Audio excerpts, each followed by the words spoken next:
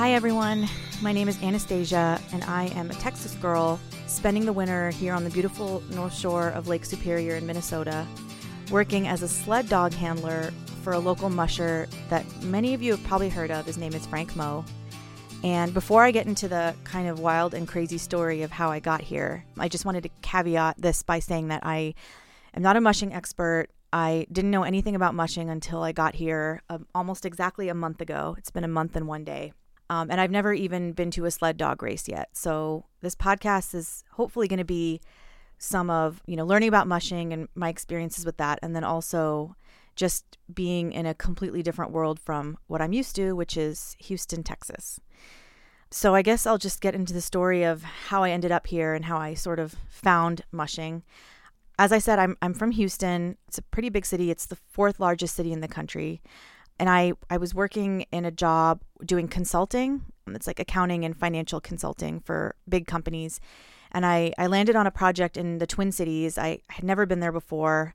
I got off the plane, I think in January of last year, about a year ago. And I was like, it was so cold. I didn't even have a jacket or, boots or anything to keep me warm.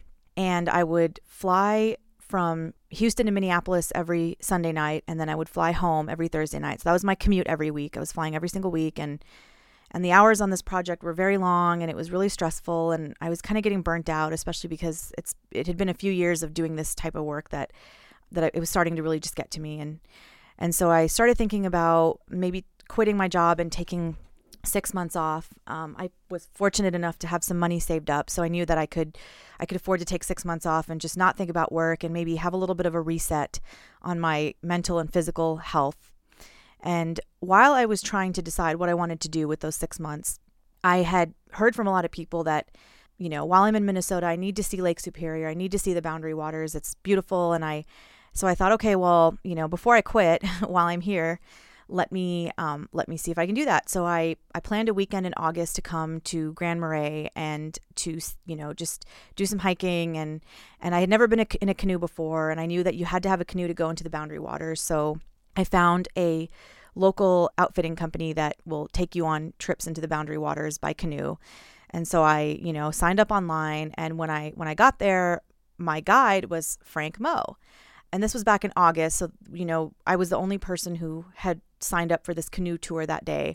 And so Frank and I took a canoe out onto Clearwater Lake in the Boundary Waters. And we just kind of spent the day, hanging out, talking. It was sunny. It was warm. It was perfect. And I mean, it really was beautiful. I'm so glad that I was able to come and see that. And while we were talking, he was telling me about his dogs and his mushing and sled dog races. And I was telling him about this awful job I had and how I was just really burnt out and tired all the time. And at one point, about maybe 3 or 4 hours into this canoe tour, he goes, Anastasia, why don't you come spend a winter with me and my wife and be my dog handler, and I'll teach you everything you need to know about mushing. I'll teach you how to run dogs, and, it'll be fun. And I thought, is this guy crazy? Like, I can't do that. And, but the more we talked about it, the more I kind of thought, well, I wanted to do something different for 6 months, and I love animals. I love dogs. And so the more I thought about it, I kind of got to a point where I just realized that I didn't want to say no. I figured I would probably kick myself for the rest of my life if I didn't do this. And I had an opportunity to do it. Frank seemed really nice, and his wife sounded awesome. I hadn't met her at the time yet. And so I called him and I said, yeah, I'll tentatively do it. And we decided I would come back for another weekend and see the house, see where I'd be sleeping and living, and meet his wife, Sherry. And so I did. I came back about a month later, and everything seemed okay, and Sherry's wonderful. And so I thought, okay, I guess I'm doing this. And so I guess that's pretty much the story of how I ended up moving from Texas to Minnesota. I just threw a bunch of stuff in my car and drove over like 3 or 4 days.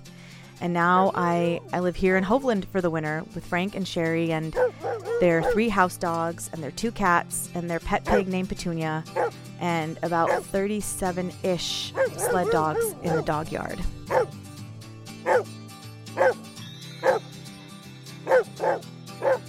This has been Sled Dogs, Cold Toes, and a Gal from Texas, an original WTIP podcast production. Stay tuned for the next segment, heard every Friday on North Shore Morning on WTIP Community Radio, and online at WTIP.org.